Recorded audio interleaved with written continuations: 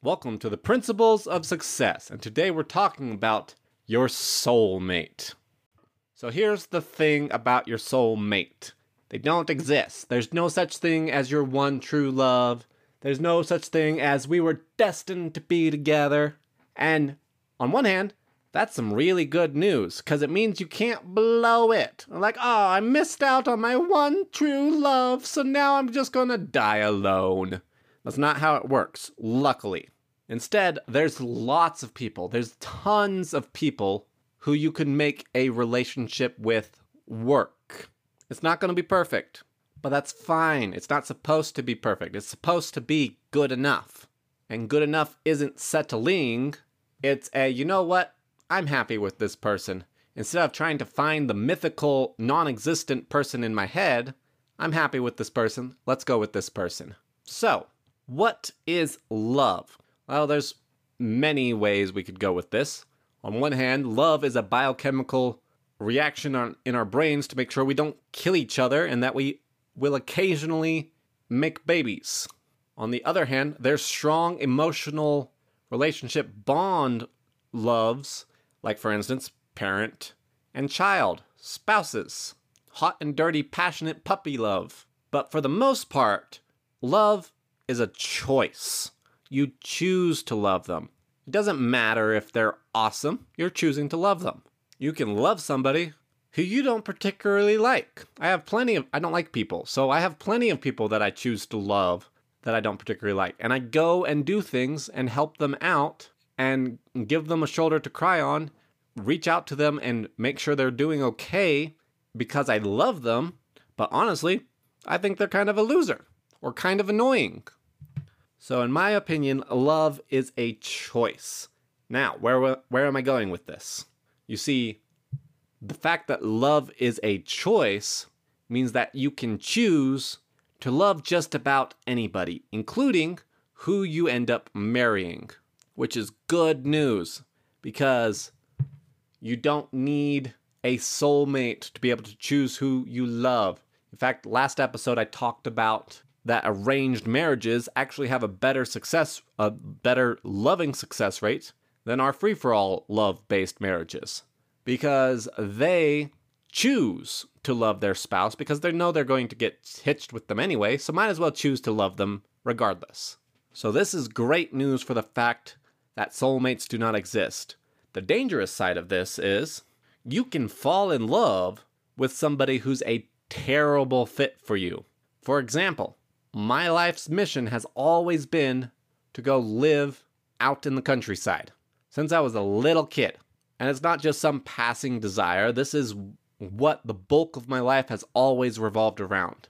If I start dating a girl who absolutely can't stand the idea of that, and then I accidentally fall in love with her, well, then I have to make a choice. Do I have to give up my dreams? This can be countryside, this can be business. This can be any sort of dream. If you accidentally fall in love with somebody who is not remotely a soulmate, you're left with a choice. Do you either go through the heartbreak of ending that relationship, which you probably shouldn't have started in the first place, or do you give up your dreams, which probably in the long run will end up destroying you and ending the relationship anyway. So you have to be careful with love. You can choose to love anybody. So if you find somebody who is compatible, do not wait if you found them. If you have found somebody who you think it would work great with, that relationship is a bigger priority than anything else. And I know that in the success community, especially the male bravado success community that's going on the last couple of years, that's almost the exact opposite of the advice that you're hearing right now. But here's the thing about every single one of those men that are giving that advice. Sure, they're successful, they're still single.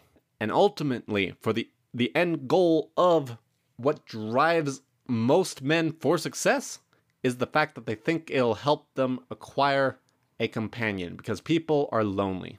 So if you have found somebody who you think it can work with, do not hesitate. Make that a priority because the odds aren't in your favor. We talked about this last episode. The odds are not in your favor. There's not a whole lot of options. It's not your fault that you're single because there's just not a whole lot available today. So if you find one that works, go for it. This does not mean sell your dreams. This is like, hey, this one will work along with what I'm trying to do. And I kind of like them, and they're kind of pretty. So if you have found somebody that you like, who you think it will work with, do not screw it up by dragging your feet. Obviously, don't propose to them on the first night. But if you've been going on dates for months and you know that you would be happy to marry them, do it, because you might miss your chance. Now, here's the thing about true love. Because love is a choice, you have to choose to act on that love, regardless of what's happening. So there's a great video. It's all visual, so I can't play it on here.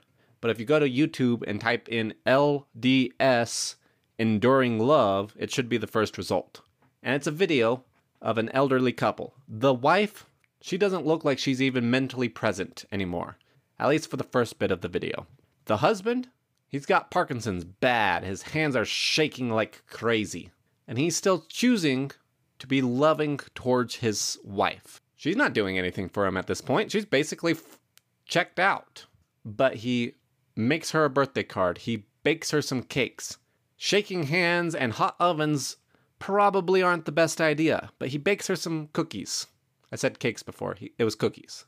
And then he takes her out to see something. I don't remember what it was, but it's just a touching moment to remember that you have to choose to love your spouse, even if they're not doing anything for you. And the cool thing about human psychology, if you choose to love somebody, regardless of what they're doing, almost inevitably, they will choose to start being kinder to you, to do more for you. Because here's the thing about humans. We crave love. It's a deep, important part of our psyche. We have a deep desire to be loved. And we will do almost anything to get at least a taste of that love. That's why there's so many bad relationships. But if you want true love, the relationship has to be built off of the love of charity. So charity is a different type of love from just passionate love.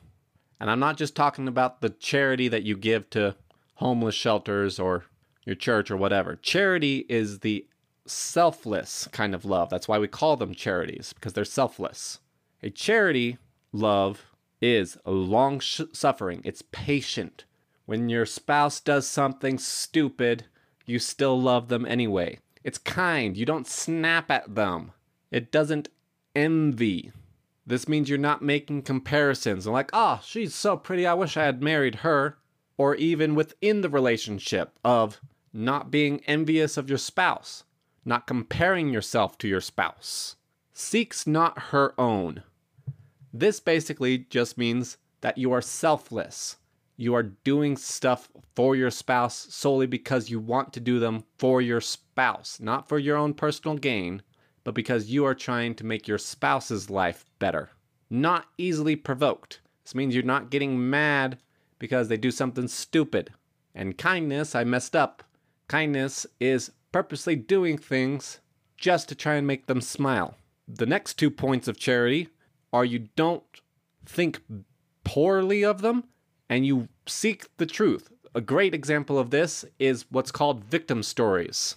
An example of a victim story is, ugh, I asked them to do the dishes and they never do the dishes because they don't love me. No, the truth is, they might have just forgotten. Or maybe you thought you told them and you didn't actually tell them. Or you told them when they were busy doing something and they didn't hear you. So you're not thinking evilly of the other person. And you're seeking the truth, not your perception. A charitable love beareth all things is the verbiage. But it's basically saying that you handle whatever comes.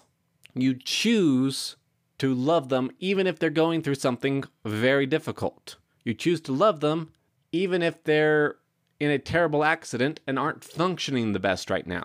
Or life has thrown circumstances at both of you and you're a little financially stressed right now. You choose to endure it with them.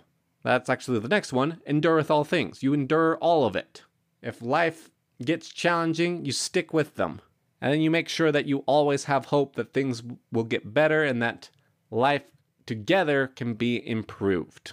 So that's true love. Now, your soulmate, your goal is to truly love them, and hopefully they will truly love you back.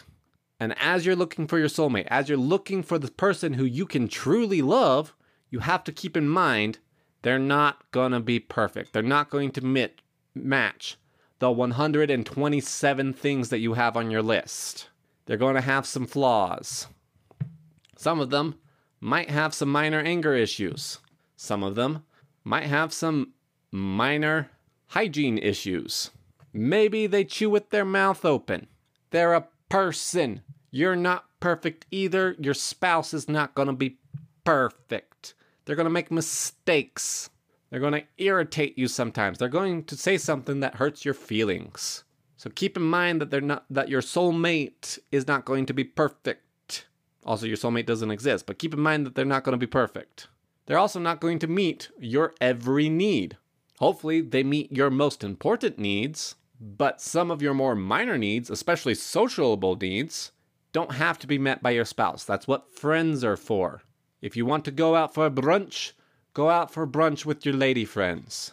Your husband does not have to be drugged to brunch. And here's the thing to remember about your soul mate. There are tons of people who will work. Pick one. They're not going to be perfect. You're not going to find the better option. If you find one, go for it. And if you have found multiple, pick whichever one you think is the best option. But don't just not pick, because then they get kind of mad at you because you were dating other people and dragging your feet, and now you're just a wishy-washer, and you obviously don't actually love them, because if you really loved them, you would have picked them. And they're right. So pick one. This is called decision paralysis. Just pick one. It'll be good. As long as you're not being stupid, it'll be good. And then when things get hard, don't look back. Your soulmate doesn't exist. You're going to have problems with the next person. They might be different problems, but you're going to have problems with the next person. And just because new is shiny doesn't mean new is better. If you have a good relationship with a couple of minor problems, don't burn it to the ground in the hopes of finding a better relationship with different problems. Because you're still going to have the problems. It's not going to be perfect. And then the last point for this episode's going to be a little short, but that is, dependency isn't a bad word. You're supposed to get into a relationship. We're biologically designed to have a partner. We're not supposed to be alone. You're not supposed to be 100% independent. Dependency isn't a bad word. And this one I know will bug a lot of people, but you're not supposed to be happy single. There's a lot less problems when you're single. But our brains crave that love and intimacy so much that we feel sad when we don't have that love and intimacy, even though it comes with a lot of problems. So you're supposed to be dependent on your spouse. You're supposed to rely on each other. You're supposed to rely on each other, both mentally, spiritually, physically, and emotionally. If your spouse is in a bad mood, you're not supposed to be feeling euphoric. Your spouse is in a bad mood, and it's your job to try and help them not be in a bad mood. Now, there is a fine line between dependence and codependence, but the pendulum has swung too far in the opposite direction. In our obsession with independence, we've seemed to think that the idea of dependence is completely unhealthy and codependent. It's not. You're supposed to be dependent on each other. You're not supposed to be codependent, where you literally have a panic attack the moment they walk out the room. But you're also not supposed to be completely independent, because that's kind of messed up too. You guys have bonded and made a baby. You shouldn't be feeling independent. You shouldn't have no regard for your spouse. So dependency is not a bad word. So as you seek your soulmate, which doesn't exist, but as you seek your soulmate, it's okay to start feeling a little dependent on them. It's okay to feel better around them than by yourself. That's how you're supposed to do it. Or that's how you're supposed to feel. It's okay to start relying on them to help you with things, to help you move, to help you with your homework, to help you when you get a flat tire. It's okay to ask them for help. They're supposed to be helping you because true love is selfless. If you're not giving them the chance to serve, to help, then you're not giving them the chance to express their love. You're not supposed to be perfect. If you were perfect, why do you need somebody? The whole point of a soulmate is two imperfect people coming together to form a more perfect union. It's not perfect, but you're a whole lot better together than you are separate, alone, and grumpy. So with that, I will end today's episode. Next episode, now that you understand that soulmate doesn't exist and that it's not your fault, we're going to talk about the basic principles of dating and making sure you set boundaries and understanding red flags. I kind of just squished 2 episodes together because I didn't think that they would be long enough on their own. So that's what we're covering next week. I will see you all next week.